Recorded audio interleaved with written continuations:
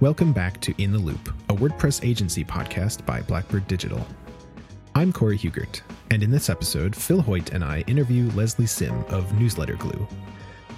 We talk about the journey from digital agency to WordPress plugin company and whether it's feasible to be both, Newsletter Glue's Gutenberg-based features, different plugin business models and how contributing factors in, and a new YouTube series called Glam That Plugin. If you have questions about WordPress website development, contributing, or anything else web-related that you'd like to hear us discuss, send an email to podcast@blackbird.digital. You can also find us on Twitter as InTheLoop_WP. Enjoy the show.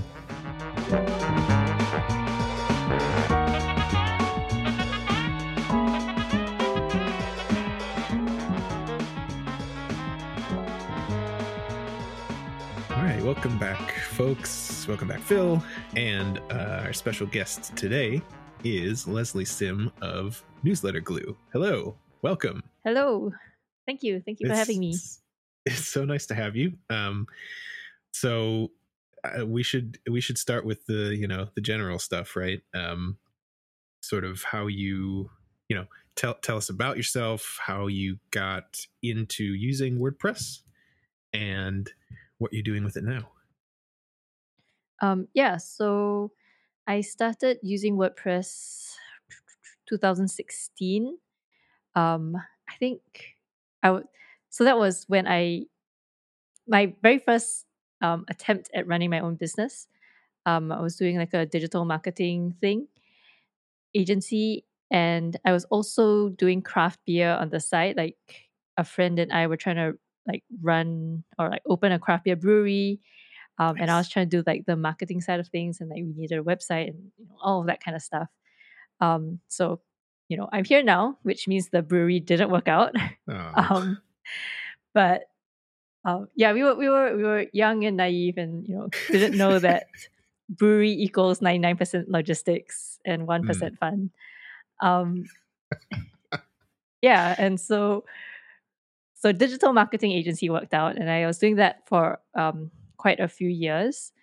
And kind of like when we got like good at stuff, we got more and more clients, and there was more responsibility, and I just kind of felt burnt out and tired. And it was kind of at the point where I either have to commit to scaling a lot or cutting back. And I didn't want to scale because I just didn't feel good about where we were. And so I kind of made the decision to fire a bunch of clients and try my hand at building software, which I'd never done before. And since I was already doing stuff in the WordPress world and familiar with all of that, I was like, okay, maybe I'll try a WordPress plugin. And so I did a kind of unconventional thing. I just kind of went on Indie Hackers and looked for people who were looking for co-founders. And that's how I found my co-founder. He had built a membership plugin, because that's his background. He's been building membership plugins for 10 years and has been behind some of the really big ones and wanted to do it himself. And then, just like with my craft beer brewery, he found out that plugins is 1% coding and 99% marketing and business. So he needed help. And so I came in and we kind of tried to get this membership plugin off the ground, but then it turns out that, I was still new to this, and we hadn't done a lot of the groundwork that it takes to get a plugin off the ground. And it wasn't differentiated enough either. So, why use us if you've been using Paid Memberships Pro for 10 years and are happy with it, right? We'd have to be, 10x better than Paid Memberships Pro for you to convert. And then likewise, if you're just starting out, why would you use a new plugin? You use the established ones that, everyone else already trusts and are talking about and recommending in, Facebook groups. So yeah, it was really, really hard to kind of get started. And so we were, thinking about closing and, going our separate ways, doing our own things. I could have started the agency again. But there was an add-on that we had built to the membership plugin that I personally used. it was a MailChimp add-on, and it let me write newsletters from WordPress and send it out. And I was like, don't really care about the membership plugin that kind of failed and, was sucky. But I was like kind of sad to lose that add-on because I used it. And I knew that, there wasn't something similar out there that I could just kind of replace when we closed down the membership plugin. And I was like, maybe, I would miss this. And I know there aren't any alternatives that are easy or like exactly the same. So maybe we could, pivot and focus on that and make that like the plugin that we try to build and grow instead. Um, and so kind of we took all the mistakes and the learning and the not doing any marketing from day one stuff that we, all the bad stuff that we did with the membership plugin, we learned from it and we did it differently with the newsletter plugin. And like from day one, things were very, very different. We got a bunch of people interested. We built a waiting list, like a bunch of testers. I got on calls with people, learned about what people wanted. I built in public, which made a huge difference. Um, and yeah, like I can't say, I'm like swimming in money or anything right now, but like the experience has been dramatically different from from like craft beer disaster to like decent digital marketing agency to membership plugin like kind of disaster. And so that's kind of the long story.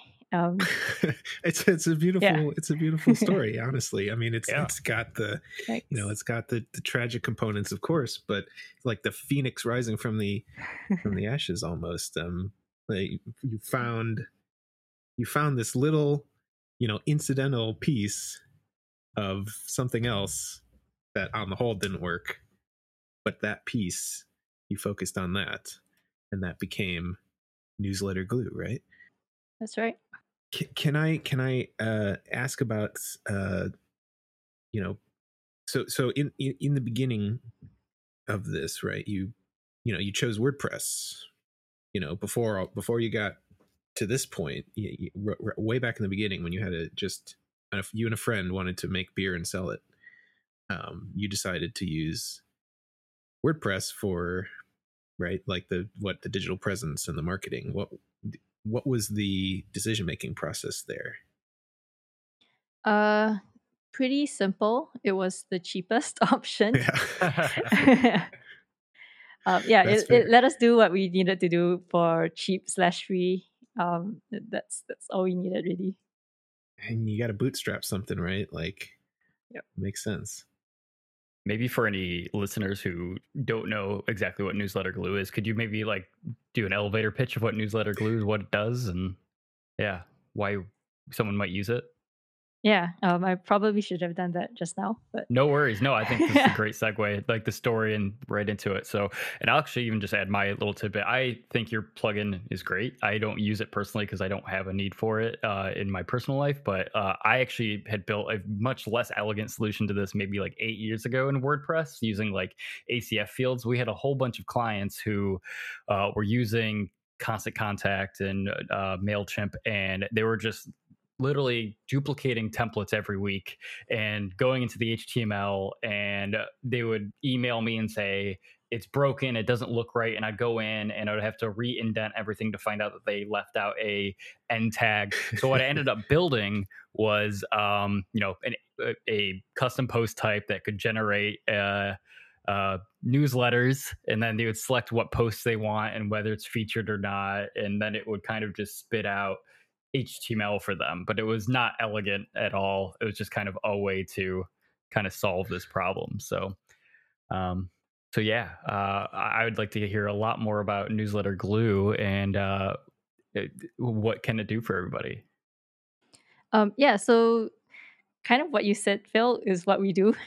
Newsletter Glue lets you connect to a whole bunch of email service providers like MailChimp, ActiveCampaign, MailerLite. We connect to a dozen of them right now, and let you, instead of writing your newsletters inside of those email service providers, you can write and build your entire newsletter in WordPress and send it out from WordPress as well. And so we've put in a lot of effort to making sure that everything that you build in WordPress, like it feels like you're just writing a blog post, and then we kind of do the magic behind the scenes to convert all of that into email ready HTML, which I'm sure, Phil, how like painful email HTML is. For email clients specifically, yeah, right. Yeah. And so like I think like I want to say that we spend easily like 50% of our development time trying to make the email HTML good and like not, uh not just not buggy, but also like really, really clean, because with Gmail, for example, how like email size matters. So if it's like past a certain size, it gets cut off. And Mhm. so like you need your email HTML to be really clean so that you get as much of it in, and like people's newsletters don't get cut off. And so, we are like having to do what, like people always complain about page builder code being like really messy and stuff. And like you don't Sure. really get penalized for it. I guess like now you do, because like page speed matters a lot more now. And so like we kind of have that same problem. Like you get penalized for clunky code because it gets cut off, Yeah. or like it doesn't load properly in Outlook and stuff like that. No, So yeah, yeah, that's what we do. I'm thinking exactly like, we develop here every day. That's what our day-to-day jobs are, is building websites. And I'm thinking about, iPad and phone and but you have to think about clients such as Outlook and Gmail and all these things that have their own little quirks that are probably way less documented than any browser out there. So actually, I mean, just to get a little nerdy about it, do you know how the testing goes in that kind of sphere? Are there tools out there? I know we like, there's Browser Stack, and I just have a whole bunch of phones scattered around my house that I have to go dig up and test my sites on. But yeah, how do y'all test your clients? I think maybe if we were like really big scale, we might have to do the phone thing as well.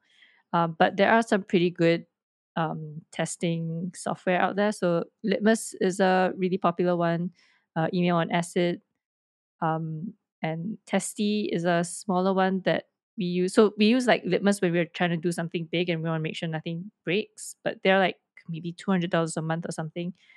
So we like pay for a month and then we just don't tell them, but like then we cancel it, and then we use like the cheaper one for like smaller things. So yeah, that's kind of how we do it.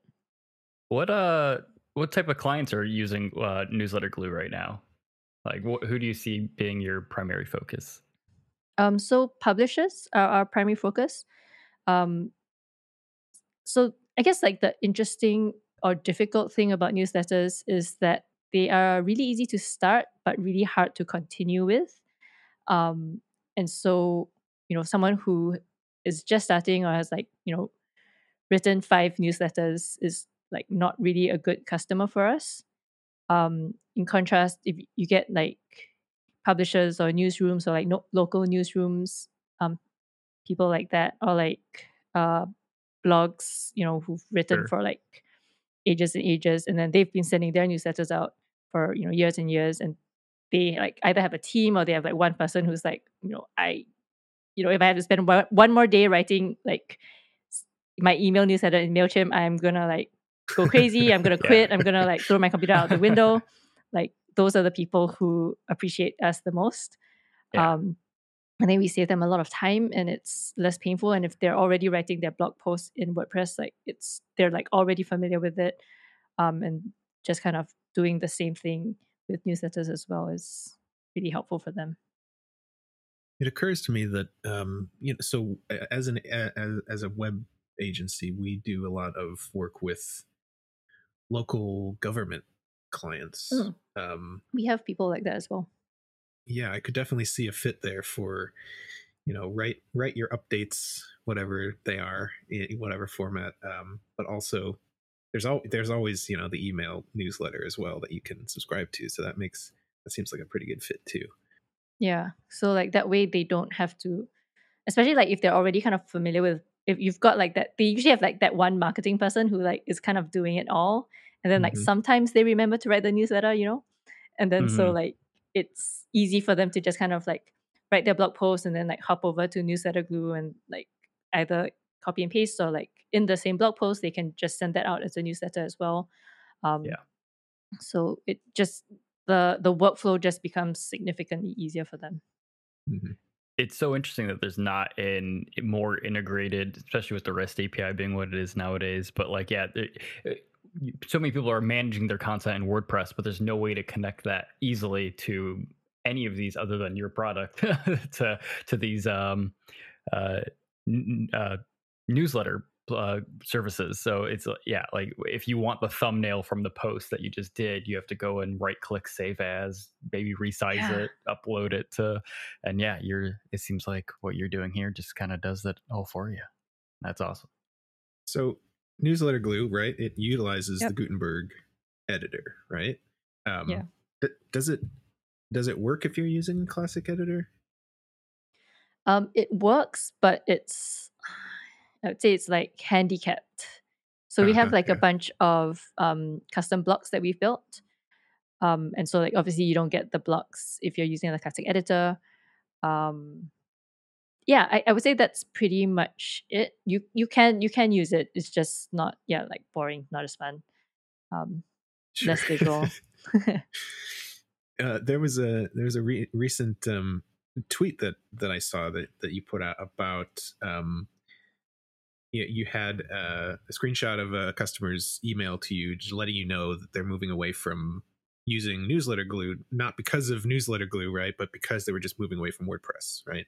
They said something about it being too complicated, right, these days. And I'm assuming they mean the Gutenberg editor. Yeah. Right? Like what else has changed that much in WordPress? It's the Gutenberg editor, right? So we obviously have some hurdles to overcome there. Is it a concern for you that you you hitched your business, right, to this ecosystem? And I'm wondering if like for instance Yoast, right? They recently what is it? They now have a plugin Shopify. or something for Shopify, right? Yeah. So like, is there an opportunity to make your service here applicable to other ecosystems, or are you strictly focused on WordPress? I guess, with all complicated questions, the answer is it depends. And so in this case, there are a couple of questions in there, right? So like, am I concerned that I've hitched my business to WordPress with Gutenberg and its popularity? I guess there's like advantages and disadvantages, and I'd say like right now, the way I see it, it's kind of neutral.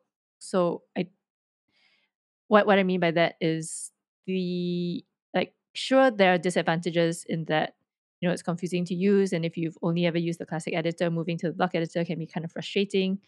Moving to full site editing is like even worse. And you have all of those concerns, but at the same time, the WordPress ecosystem is huge. I can't remember. I haven't looked at the stats lately, but there's probably something like, I don't know, 20 million people who are using the block editor, or 20 million sites. I mean, or something. I'm making this number up, but I'm sure it's big. Don't worry, we won't fact check you. Yeah, and I think it's getting better and better. So the way that I see it, it's less, this thing sucks right now.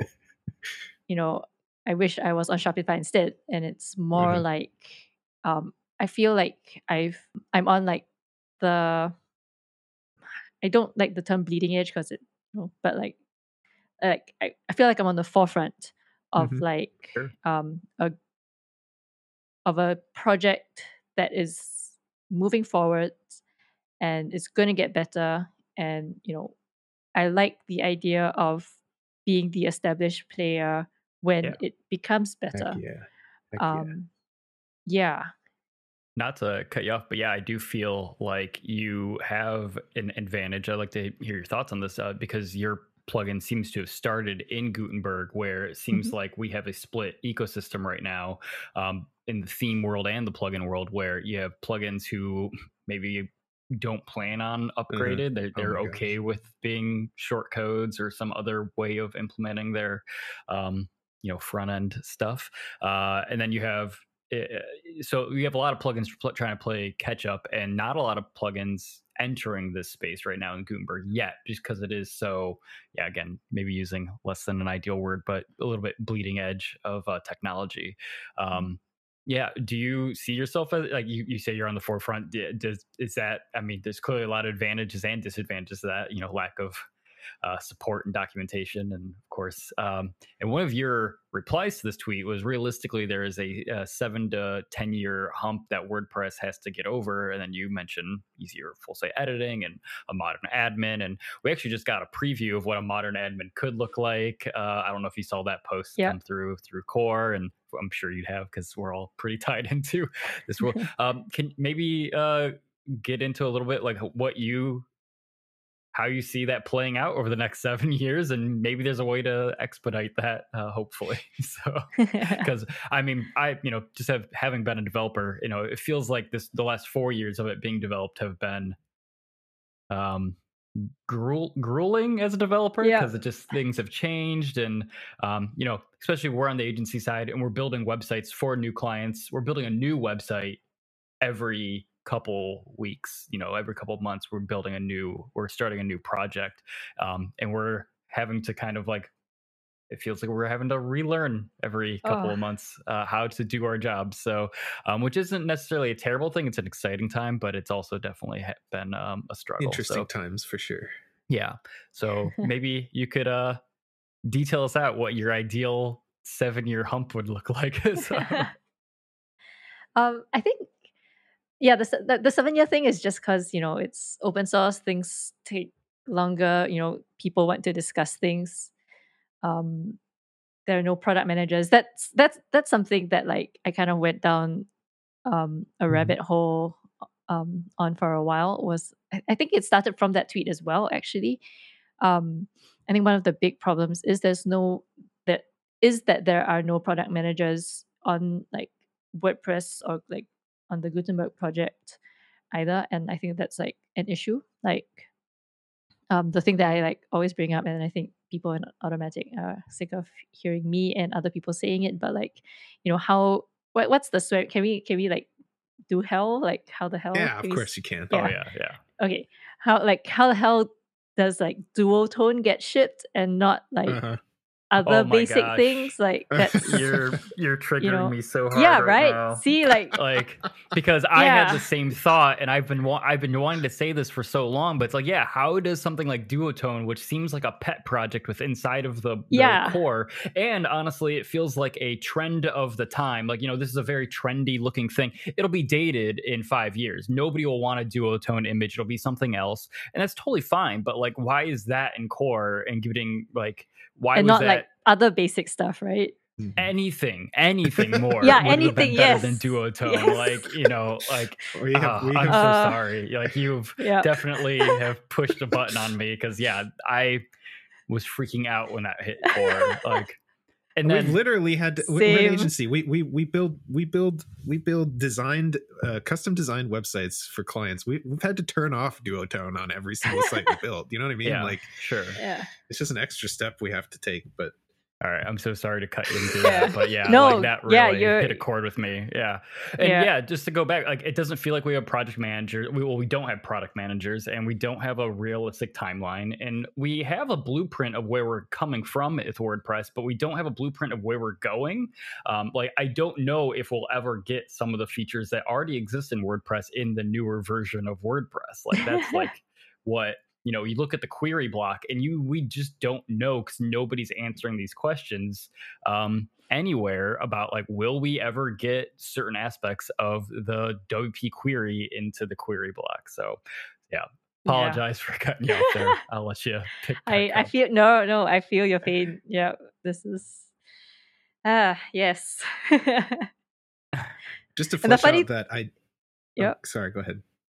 No, I'm just gonna say, like, the funny thing is that when you talk to the people who work on this, like, they get it, but they are, like, triggered, but, like, in the opposite way, because so many people have complained about this to them. Well, stop making poor decisions. Sorry. No, but Well, but just to flesh this out a little bit, you put out a tweet that just you're arguing for, yeah, when you say product managers, can you get into more of what you mean by like how you see it organizationally working and how it could be better that way? I mean, I don't think I'm in any position to kind of say how I think, Your opinion. WordPress should run. Yeah. Yeah, but like, I mean, there's so many volunteers now, which is really, really cool. Just the other day, I kind of went onto the WordPress Slack for, I don't know, 2 minutes or something, and saw someone like trying to volunteer to be a note taker for meetings, and like for that to be their kind of contribution. And people were like, yeah, some teams have like designated note takers and you can contribute in that way, and other teams kind of just like, YOLO it, and sometimes there's notes, sometimes there's not. But like, if you have like, if you're at the granularity of note taker as contributor, like surely you can have product managers, right? And right now, and I'm probably wrong, and I'm probably kind of insulting and missing out a whole bunch of people, but the way it seems from the outside, at least, it seems like there's 3 or 5 people in total who are kind of product managing the entire project. Anne McCarthy comes to mind. Matthias, I can't remember what his last name is, comes to mind. Ventura? Yeah. Yeah. So like, a couple of them come to mind, right? And like the fact that they're managing, the entire thing is bonkers, right? Like that just, any other like software that's not open source, like that would just never happen. And I think like underneath Matthias, there should be like 10 product managers, like one for the admin, one for this, one for that, one for patterns, one for themes, maybe 5 people for themes. I don't know. No, I agree. I think we, as developers, are always inside of the GitHub issues and just trying to read what's going on. I just kind of, something that we've mentioned, something you kind of mentioned before about the discussions around features, is it does seem like you have to write a disrotation to get anything into Gutenberg, which definitely turns a lot of people away from even speaking up. And even if they do, they normally get some crazy long rebuttal on why that philosophy is the incorrect way of thinking or something like that. But you do often see the same 5 names kind of on repeat inside of those GitHub issues. So and it seems like there's not a lot of consistency, maybe even between some of those people and their philosophies and what they believe, the direction WordPress should go or where they're getting their information. I've raised issue and gotten responses that were different at different times around the same issues, which definitely did not instill confidence in the project from myself as a developer who has to use it every day. Yeah. I think another like kind of interesting thing is what I'm seeing with the other page builders, Squarespace, Wix, even Webflow. Like they are so much more plug and play than WordPress is. Like you actually have to know, like, I know like we work in WordPress every day, but like I still remember the very first time I bought and downloaded a plugin. I was like, what's this zip file? I opened it and I like was trying to find out like how do I like open the zip file to like click on something to install it, and like Sure. and like trying to like and like realizing that I had to like put the entire zip file like into the site somehow was just like what. Yeah. And so even that stuff, like I think needs to be much simpler. And again, like it probably already sounds simple to you when I like talk about it, but to an outsider, like that's not obvious at all. And in contrast, when you use Squarespace, like none of these things are issues, right? Or like even updates, just like things that again, like things that are obvious, like now are not obvious to beginners. And I think that's an issue because people, the whole like WordPress market share number thing gets like thrown around a lot, but like completely anecdotally, it seems to me at least like there aren't many young people coming into WordPress, and I think like this is the reason, like because no code tools or like the other page builders are just so much more easier and intuitive to use. You Yeah. can learn, Wix or whatever in 2 hours, but Sure. in 2 hours time, like all you've done in WordPress is maybe figure out how to put an image in, or like I mean, maybe in 2 hours, if you're not tech savvy, you might finally have WordPress installed on a hosting. Yeah. Like you might have Googled enough things to figure out what hosting to go with, purchased it, and then found the button to install it, depending on what host you went with.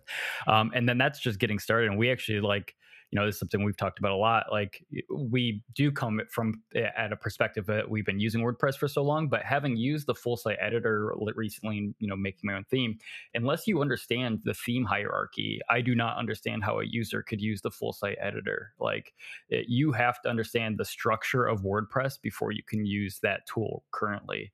And that it feels like we're so far away from, maybe making a layman version of that, the tutorial of that. Yeah. On the other hand, right, we are at least not, we are at least somewhere that is like moving in that direction, at least. Sure. Right? Like the Gutenberg project itself is an attempt to move in that direction, as far as I can tell. I also do feel like, I mean, disregard the fact that they don't have 15 plus years of like legacy code that they have to deal with. I do feel like products like Webflow and Squarespace kind of get to jump the gun a little bit because they don't have to play by the rules realistically. We're at least Gutenberg is trying their best to create blocks that are semantic and accessible and so many other things that these other companies are not even putting 2 cents into, seemingly. They get to use a lot more technology move to fast and break things. Yes. So, I guess just to play devil's advocate on myself. But, yeah. So I saw that, speaking of all this complexity, you launched, I guess, relatively recently as a sort of consultation service for Newsletter Glue. Is that to help address these client concerns of Gutenberg complexity, or is it more broadly things like you're talking about with just marketing, getting WordPress going, how to install the plugin, that sort of thing? Thankfully, I haven't had anyone ask me like, how do I install WordPress yet? I mean, not looking forward to that. Yeah. Right. So with our consulting services, it's mostly newsletter consulting. So it's a combination of getting set up with Newsletter Glue and figuring out, the ideal workflow for someone who wants to publish, their blog posts and the newsletters, and like how you would do that, and like figuring out like what templates you should use. So like we build the templates for you as well, and then if you have a team or if it's just yourself, like we train you in the workflow. Mm-hmm. And then also, because I deal with newsletter writers like every day, just as much as I deal with WordPress people every day. So there are a whole bunch of just newsletter optimization type tips that I try to help people with, like kind of like give them a newsletter audit. So whether that's their landing page and how to convert more, or if it's the newsletter itself and like how do you either like make a better newsletter, add better like wayfinding things, because like with the newsletter, like once someone scrolls, it's very like one column, right? So once they've scrolled down too deep, it's like easy to lose your way. And like how do you add design elements and stuff like that to help them? All of that like little stuff, Mm-hmm. which adds up and kind of incrementally can make your newsletter a lot better, and a lot more like higher converting, better branding, better click-through rate, all of that kind of stuff. So that's kind of what the consulting service is. It's interesting. It sounds a lot like what we sort of do on the front end of a site, but it's just take that and apply it to an email. Yeah, more or less. Exactly. Yeah. So, kind of taking things back to that transition that you went through between, from an agency, from a digital agency to, focusing on plugins. Do you believe that do you think that it's feasible for an agency, right, an established agency like Blackbird, for instance, to develop a plugin or two, and that be a kind of a split business model, right? Do agency work and also do plugins that may or may could have a paid component to them or whatever. Yeah, so I talked a little bit about this in my word sesh talk. Mm-hmm. I think it's tricky. So the plugin business and agency business are completely different. Like when I went into the plugin different business, I was like, well, I already know a little bit about business. I've run an agency. It was going pretty well when I shut it down. I was like, yeah, I can do this, right? And then as it turns out, there was quite a bit of difference. Like even I would say like just marketing is different. So like how you consider like the starting points are very different is what I would say. So with an agency, if you have 5 customers, you're doing like okay. If you have 500 customers, you're doing like pretty damn well, right? But with a plugin business, if you have 500 customers, you are not really doing okay. You probably haven't even broken even yet. And so like the way that you would have to go about marketing your customers, getting sales and all of that is like completely different because the scale is so different. You can't afford to put like one thing that I until this day still kind of struggle with is like how much service to give each customer, because like on one hand, I've like been in the agency world for a long time. Like I worked before like the craft beer stuff, and I started working for myself. I worked at ad agencies, and so like I'm super used to calling up customers at 10 p.m. and like hand holding them through stuff and all of that kind of stuff. And you can't do that if you've got 500 customers Right. as a baseline, right? Like you want to get to 5 million customers, and like you definitely can't do that for 5 million customers. And so like just kind of like struggling with all of that has been tricky. And like again, like in like product prioritization is very different as well. Like you have to think about it at scale. You can't just like build something because one customer wants it, which is again something that a trap that I fall into as well. So yeah, I would say they're quite different. Um, I I think there's definitely like an overlap. I think like the way that I did it was probably learn faster, but more risky in the sense that like I can focus on doing the plugin thing and not have to worry about the agency thing. But that also means my income goes down because I've like fired a whole bunch of my clients. Um, so I think like there's probably kind of a sweet spot where you can do agency stuff to get money and then at the same time like do the plugin stuff, and then you have to kind of like then there'll be like an overlap as like maybe like the plugin business gets better, and then you like maybe like switch over and then you like start focusing on the plugin stuff instead. But like all of that is just really really tricky and hard to manage. I don't think like either way is better. Like I don't think being half in and half out, like running the agency and doing a premium plugin is easy. I also don't think like shutting down the agency and then like just going all in to the plugin is easy either. So it's just like which evil you want, I guess. Sure, right. I guess that there do seem to be some agencies out there that have plugins, but I'm not going to generalize that none of them have a paid component, but most of them seem to have, just free plugins that they've put on the repo that enhance their own agency's workflow. It was a need that they had that other agencies have too. But of course, that's not really a business model, or maybe it is. I don't know. Just maybe you can consider that marketing, having a free plugin. I'm not sure. Not sure how it works. We're still trying to sort that out ourselves, honestly. How do you guys go about it? We don't. Yeah, we're asking because we're afraid. So it's something we've wanted to do and we talk about all the time, but it's been like so hard to split our time between client work, and also just prioritizations within the business. It's just like it's a big risk to like go out and spend a lot of time and effort in marketing, and and the ecosystem of WordPress is so large that we almost always like, oh, we have an idea, and maybe that idea is a little bit better than maybe something that's already out there, but is that enough to sway Mm. public opinion to purchase yours over something else? So, yeah, it's something. Hopefully, we'll figure it out one day. But yeah, I think that's why we're asking you. We were hoping you had all the answers for us, Leslie. Come on. No. Yeah. So I would say, like, if I was running like a proper big agency, so like I mean, my agency was like me and a bunch of other people. I mean, we were never kind of like established. Um, but so if I was running a bigger agency, the way that I would do it is try to build the muscle of like shipping products, which is, like I said, like a very different muscle.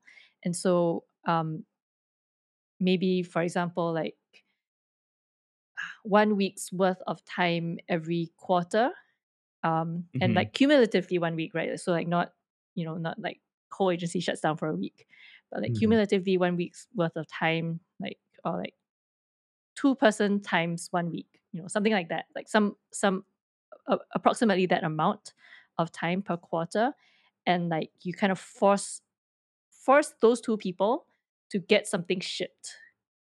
um and like it can be shitty, it can be embarrassing, your colleagues will all laugh at you, but like it has to be shipped, it has to be on the like WordPress repo at the end of the quarter, and Sure. like kind of just building up that muscle, um I think will make a big difference.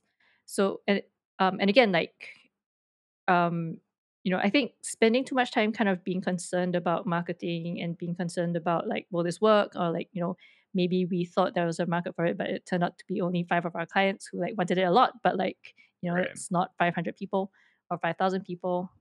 Like, I think that stuff kind of sorts itself out, or like becomes obvious once you actually ship stuff, and it's like you don't actually like, and I can't really explain this well, because like you won't actually feel how much you didn't know until like you actually do it, and then you're like, oh, I see how much like I was actually like overthinking this and like over intellectualizing this and like trying to Mhm. like be smart about it, but like actually like I should have just been dumb about it and like shipped something shitty and like put it out there. Yeah. um and like, yeah, so like I think that feeling of having something out there, and it's like not just you guys, right? It's like you need like even like junior people to like have this feeling, and like once you build up that muscle, then like a lot of other things kind of build upon that and like become either like more easy or more obvious, or like at least you have the momentum, the shipping momentum, and Mhm. that like kind of changes a lot of things and like makes a huge difference. That's a And really great way to put Yeah. it. That I think that that makes me feel better for sure. So, well, we haven't done anything yet, so don't don't get yeah, cozy. But well, it makes me and feel more confident that we could. So. yeah, yeah, like that you'd be idea of surprised like how many people I've talked to and like told this to, and then like they're all like, yeah, yeah, yeah, and then they just don't do it. And like when Sure. they don't do it, I know that they'll never do it, and they'll never yeah, be product people, like because of that. The difference between a product person and an agency person is like whether they ship the shitty thing, and it's like it sounds obvious, but it's really hard to do, especially at the start. I like the idea of not thinking about putting out these plugins or whatever software as an agency as like a product immediately, and more as building the muscle to be able to ship products. That makes a lot more sense to me. Not worrying about that thing quite so much as it has to be a moneymaker immediately, as long as you are not dedicating too much time to it where you're going to be losing money, right? That's what you're Yeah, saying. Like the small amount, like you could kind of think about it as the sort of like the 80-20, but even way less than 20 yeah, potentially, just to like make progress towards a thing.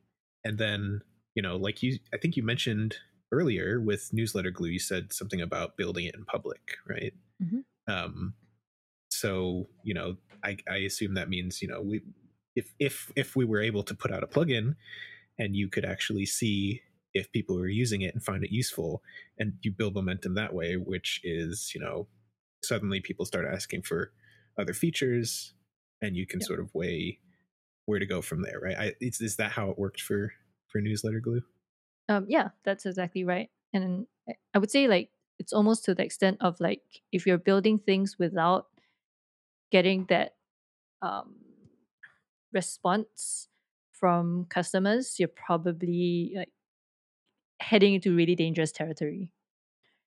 So you're like, I'm like kind of always looking for that, like, I don't want to, what would you call it, like back and forth, or like some kind of like, you want to like hit up, like bump up against customers to like know what they're thinking every time. Engagement, I suppose. Some kind of feedback loop. Some kind of feedback loop thingy. Yeah. And so like building public helps with that. Actually, so my experience with building public has been really different to what most people like talk about with building public, in the sense that I actually haven't found it that great for like building a massive audience and like selling to it, in the way some people have. I've mainly used it for like credibility and like trust building, and like, getting on podcasts like this. And yeah, so like kind of building a reputation amongst like hardcore WordPress people who in turn share their audiences with me, I would say is kind of how I've been able to leverage or get benefit out of building in public.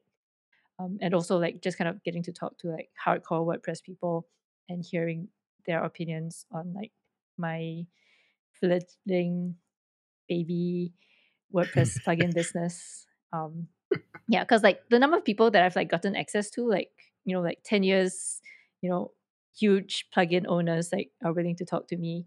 And it's like just from building in public. Like if I had just like pinged them randomly, they'd probably never even reply my email.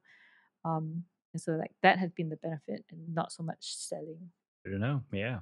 Makes sense. Now, it's as far as I can tell, maybe there's more of a spectrum to this, but there seem to be kind of maybe two to three-ish general approaches for WordPress plugin business models kind of things. So like, you have your free plugin on the repo with like a premium upsell with some kind of key that you have to enter or something like that. Then you have a free plugin with paid add-ons, seemingly, or maybe it's a combination of both those two. And then of course there's your just paid only plugins. They don't have a they're not on the repo. You have to find them elsewhere. So where does Newsletter Glue fall in that kind of spectrum? And can you explain a little bit of the reasoning behind how you chose that route? So we haven't, I would say that we're not fixed on where we want to be yet. And I say this like with the context that Yoast, which has been around for a million years, like really recently, like maybe like 2020 or something, changed their model as well. And so I'm saying that because like business models like change a lot also with the market and what people like, the buyer's journey and like, all of that stuff. And sometimes like you paint yourself in the corner and you're like, oh crap, and then you have to like, I don't know what to do in pain, like climb out a window. Well, we've seen that a lot. Yeah. Just I mean, think like Advanced Custom Fields, and like in the last couple of years went to a subscription model or whatever. Yeah. And then of course then acquisitions, acquired, that's a different thing. Yeah, an acquired of an acquired. Is that a business model, being acquired? Yeah, so like so they went to subscription, and then they had to like honor all the what was it like the lifetime licenses, which of course we have. Yeah, exactly. So there's like all of that stuff, and there's no like, the only way that what works best for your business is by doing it and making the mistake and like being publicly shamed and embarrassed. That's scary. And yeah. And like I think so. Like I kind of fell for the trap also, in the sense that I tried to over intellectualize all of this stuff, and I tried to like make sure that I chose the perfect business model. And I think I've changed it twice now, and I'm like looking to change it again a third time. And I kind of now I just kind of accept that it's just gonna that's just the way it is. There are some like very obvious things that people now kind of accept just don't do it, full stop. So like lifetime licenses, I think people are generally just like don't do it, full stop, unless you absolutely need the money right away. Yeah, but like aside from that, I think, so with us, we are pure premium right now. We have a plugin on the repo that we haven't updated in a year. And so like, as you can imagine, like installs are dead. And like that's fine. And that was a decision that I made, because like right at the beginning we were like, okay, we'll do freemium and we'll have a plugin on the repo, and then we can upgrade. And then I like we hadn't even gotten that many users, but I was like, on principle, I don't want to be a plugin with like 100,000 free users and like 100 paid users.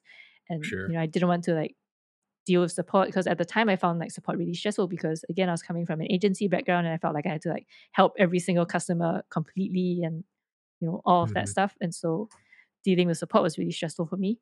And so I was like, okay, no, if we're going to do support and we're going to do it at a high level, and I want to provide a good experience for people, then we're just going to go paid only. And then we kind of abandoned our free plugin.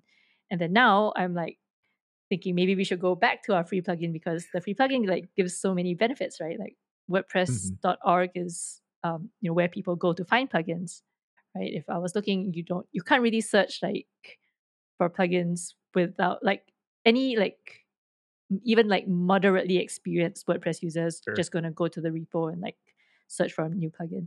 And so if you're not there, or if in my case you're there but like are showing a shitty plugin that hasn't been updated for a year, that like damages our reputation. And so all of this stuff like come into play.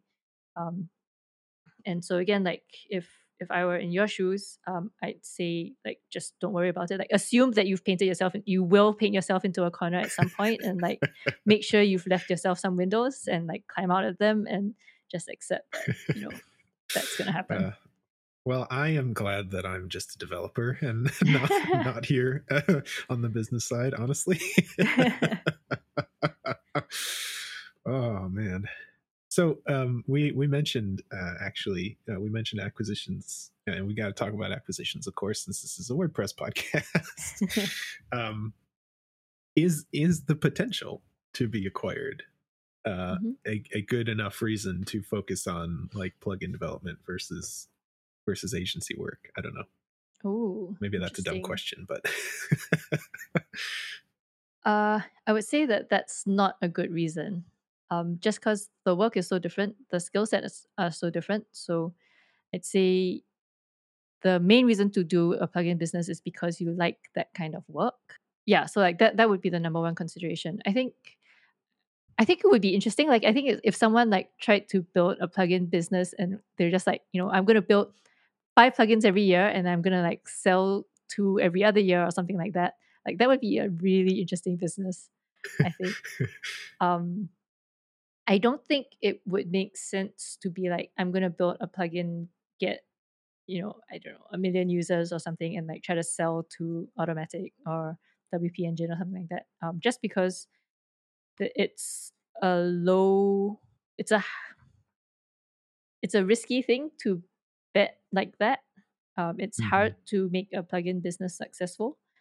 And so if that's like the main goal, then if you don't even enjoy the work, it's going to be hard to succeed. I think it's much easier to succeed as an agency. Again, just because like you can succeed with 5 clients, right? You won't be a big agency, but like you can actually have a good business for yourself as a freelancer or like a small agency with 5 clients. And so like if your goal is just to like make a happy living for yourself, then like agency life is way easier. Fair enough. So there's maybe an elephant in the room, because this happened pretty recently. We got to talk about You're the WordPress drama too, right? No, I'm sorry. Well, okay, so let me put this a different way. So as agency employees, right? So we're developers here at an agency, and we're not strictly involved in the business decisions, right? But as WordPress developers, we're also interested somewhat in the community and the open source aspect of it. Probably what brought us into being a developer for WordPress in the first place a lot of times, right? And we're often attempting, at least in small ways, to contribute back, right? Mostly to make our work easier, usually, because we've run into an issue, right? And we see if maybe we can try to contribute a fix or documentation thing or whatever.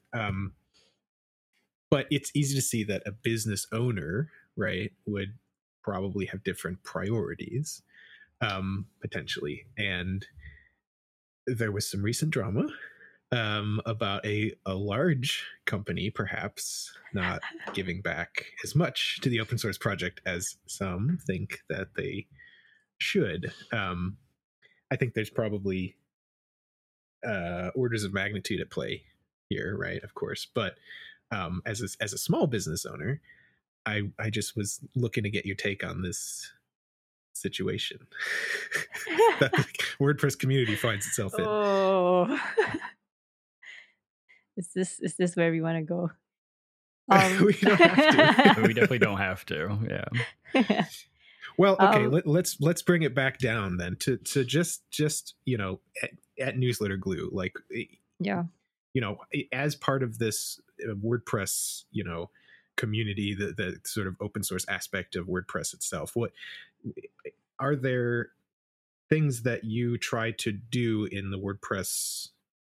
I mean, obviously you're talking to us, you're talking to podcasts, you're speaking at WordSesh, stuff like that, which I think is part of giving back to the community, right? I don't know if there was any other sort of things that you guys were doing, or if it was mostly that aspect.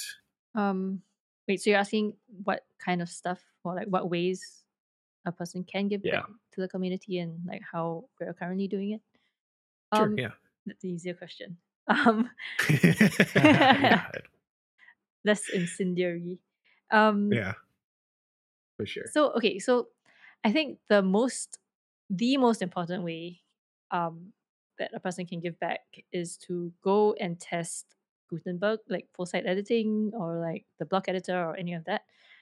There are so many calls, and the first time I did it, I was like horrified to learn that a typical call for testing for the most used CMS in the world gets 5 to 10 people testing it. Then you wonder, like, why was dual tone shipped, right? Like, if 100 people tested it and like 100 of them were like, what the hell is this? Like, why is this here? Why is, XYZ not here instead?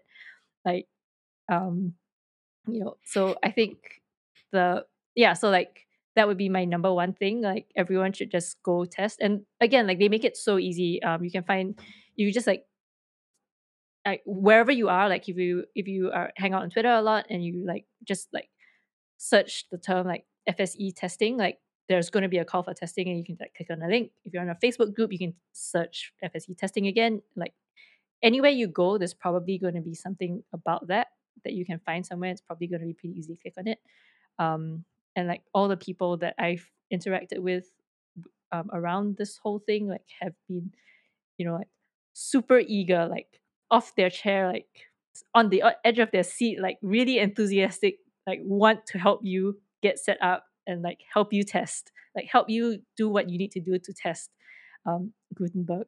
And so like my ideal situation is when they have like so many people that they're like not eager, right? They're like, oh my god, too many people, just like Sure. You're back of the queue, right? That's like, I mean, that's what it should be, considering whatever hundreds of million people use WordPress. Right? It's like horrifying that like 5 people are testing it, and like off of 5 people are off of these 5 people, like, the whole thing is getting shipped. Why do you think that is? Like, how do we solve like the marketing aspect of that? Like, why? Like, because again, I only ever see calls for tests like when I happen to see one random person on Twitter, their third retweet down, and like I just don't understand how that is the case with such a popular CMS.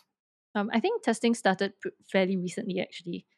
I think like it started. I think like Anne was the first to start it, and like she only started doing this job like I want to say 2021 maybe, or 2020, something like that. And so it's like this whole thing is fairly new. Fair. And so they've been like hiring people for this Automattic, and they're like building foundations and getting better at it. Like I think they should make it even easier still, but like, maybe they just have a permanent, like, how they have like the block editor and you can go in and like test things, like, or like mess around. Like maybe they should do it like that level, demo right? site. Sure. Yeah, like click record and then like you just go in and break things, and then they have the recording, right? Like maybe that they should do it like that. So I don't know like how they can make it easier, but those are ways that I can think to make it easier. And I hope they're getting there. But yeah, in the meantime, anytime someone wants to volunteer in any way, like they don't have to be a note taker, they can do testing. Yeah, right. I mean, like there's got to be a pretty decent business reason to do that too, right? Like I'm saying there is, right? Because you're getting ahead of features coming down the pipeline. You're able to kind of give your say about how it works. You might only be one person in a large pool. Probably not yet at this stage. You're one person, you might have a pretty outsized say in it at this stage anyways, if there's only 5 people testing. I think there are more now, but like at the start it was like, right. Yeah. But yeah, I think like the fact that Anne still replies to my DMs is unacceptable. I want her to be so busy that she like just never replies to me. We'll let her know. We're gonna put a lot more work on her plate. We're gonna put a call to action for everybody to be testing constantly. So right. I mean, we're already as agency developers, like a lot of the times installing the Gutenberg plugin, which I feel like is one step away, honestly, from testing. We're just not giving the feedback directly, and in some instances we're just I don't know, in Git issues or something like that. Yeah, I'm not giving it directly. I'm just giving it passive aggressively via Twitter. So yeah, but like so like I think that's ideal, right? So like there should be someone's job, like there should be another contributor whose job it is to collate like the passive aggressive tweets and like put it somewhere for people, right? Like like you should reduce all the friction for the testers and then like have an intermediary. Have a Twitter marketing person reach out every time somebody says something negative, like inviting them to test a feature or something. Yeah, I like that a lot, actually. Yeah, Twitter. they immediately get a DM with well, here's where you can test. So yeah. Like I bet you'd have a mildly successful Twitch stream where like all you do is Gutenberg testing. Like I bet people would tune into that. Right? I would be that. I'd be that Twitch channel. That would be. I would do that in a heartbeat. Yeah. All right. Well, watch this space, folks, for Phil's new Twitch channel. I would. Yeah, that would be a swell time, to be honest. Like, it'd be awesome to even just have like version 5 open. WordPress 5 when Gutenberg was introduced versus like the latest and greatest, and compare and contrast and read the release notes along the way. And I'm assuming you would see that it's not all bad. It's not all worth complaining. No. I mean, some things are worth complaining about, but not all. No, I mean, again, I think going back to what we said earlier, it's a very exciting times to be inside the WordPress ecosystem, in my opinion. Just want to say that I objectively prefer like the block editor to the classic editor. Like, block editor is great. We wouldn't be able to build the websites that we're being asked to build nowadays as easily if we still had to do it in the previous generations of WordPress. So could we? Yes, but would it be as user friendly? No. So and you couldn't have such good newsletters without it at this point, right? I mean, so let's completely switch gears here. I saw a recent announcement about a YouTube channel. So you're working on something called Glam That Plugin, right? Yeah. Can you tell us about that? So this is something that Matt Cromwell from GiveWP and I have been working on. This is like 99% him. I'm just kind of along for the ride. I'm the leech, hanging on to all his like experience and glory and audience. So it's hard for me to like explain it because I really do feel like some kind of like inferiority complex around this whole thing. No. No. So basically what it is we help other plugin owners improve like their plugin README, so like the text and images that go on the WordPress repo repository, and also like help with their marketing website. So like take a look at their websites and like give advice, tips on how they can improve it. Yeah, that's kind of broadly what it is. And it's we haven't started yet. We've kind of just been doing the building kind of the foundation, figuring out our workflows, getting people to sign up to get their plugin glammed. Yeah, I think we're ready now. So like probably gonna record either this week or the next, and then it should be live soon. Yeah. Awesome. We'll make sure to drop a link to that in the description here. So which one of you is going to be the Gordon Ramsay in the? You, right? Definitely, yeah. I'll be watching. Yeah, Matt's too nice. I'm gonna be like, this sucks. This sucks. Awesome. All right. Well, aside from that, because we're basically out of time here, so the final question, which is completely disregard everything we've talked about already up to this point. Tell us about you as a person and what you like to do, and things that you do outside of WordPress and owning a business. I don't have a life. Oh, this is no. No. So this is a bad time because I just started doing pottery, and I like typically use like one of my cups, but today I did not. So it would be cool to like show you one of my cups that I've made. So pottery is the thing that I'm really into these days. I played Ultimate Frisbee for many, many years. I'm like 99% retired, but still kind of have lots of friends in the community and like get angsty about things that they do in the community all the time still. I read a lot of sci-fi. Yeah. Anything good recently? It's not a recent book, but I just finished Project Hail Mary by Andy Weir.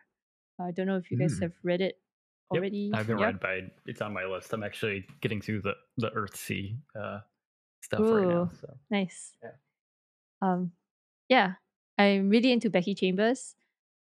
She's probably like I discovered her over COVID and like just like read everything, and so if anyone has like Becky Chambers-esque recommendations, I'd love to hear them. Yeah, I guess that's it. One other thing that I'm like weirdly proud of. So in Singapore we have this app that's kind of like Craigslist, but maybe less dodgy. I don't know. It's called Carousel. Sure. Like Carousel with like 2 L's at the end. Of course. Yeah, so it's like of course, right? It's a marketplace. You buy like secondhand stuff on it, and I like so like I've been buying a whole bunch of gym equipment. So I've like set up a mini gym wow. in my place, and that's been really fun because like I've gotten so like what happened I think was at the start of COVID, a bunch of like gym rats were like, oh my god, I have to like build a home gym. All this. Yeah, and so they bought all the stuff, and then like now that the gyms are open again, they're like selling it all off, and so I started like buying all of their gear, and I've like built this home gym for myself, and I'm like unreasonably pleased by how cheap it's all been, and like it's been fun working out every morning with my cheap home gym gear. I love it. That's great. Awesome. Excellent. Well, thank you so much for coming on the show and talking with us about all of your amazing experience. Hopefully things that we can personally learn from here. It's been a complete pleasure. So thank you so much. Yeah, I don't know if there's anything else that you wanted to slip in here at the end. Not really. If people want to find me on Twitter, they can. I'm at Lesley_pizza, LESLEY_pizza. I tweet quite a lot about WordPress stuff and then also random life stuff. And then my plugin is newsletterglue.com.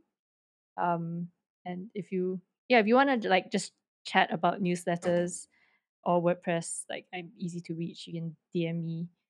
That's how I got on this podcast. So yeah. All right. Thanks. And see you on Twitter. Thanks for having me on. See ya.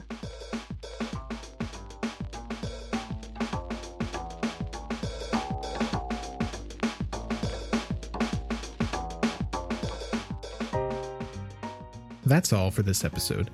Many thanks to Leslie for agreeing to chat with us out of the blue and talk business, which, frankly, the current hosts are not particularly knowledgeable about. Follow Leslie on Twitter at Leslie_pizza and Newsletter Glue at Newsletter Glue. Check the episode description for links to things we mentioned in the show, and if you're an agency interested in partnering with Newsletter Glue to help your clients make the best newsletter possible, check out their site and, in particular, the implementation services link. Join us next time for another dev chat where we'll be talking about an update to ACF blocks currently in beta that we're really impressed with. And as always, don't forget to send your questions, thoughts, and fan mail to podcast@blackbird.digital. You can also find us on the web at blackbird.digital/podcast and on Twitter as intheloop_WP. If you're interested in having a WordPress website custom built, or you want to join a team that does that, head over to our site at blackbird.digital and drop us a line. Thanks for listening to In the Loop. See you next time.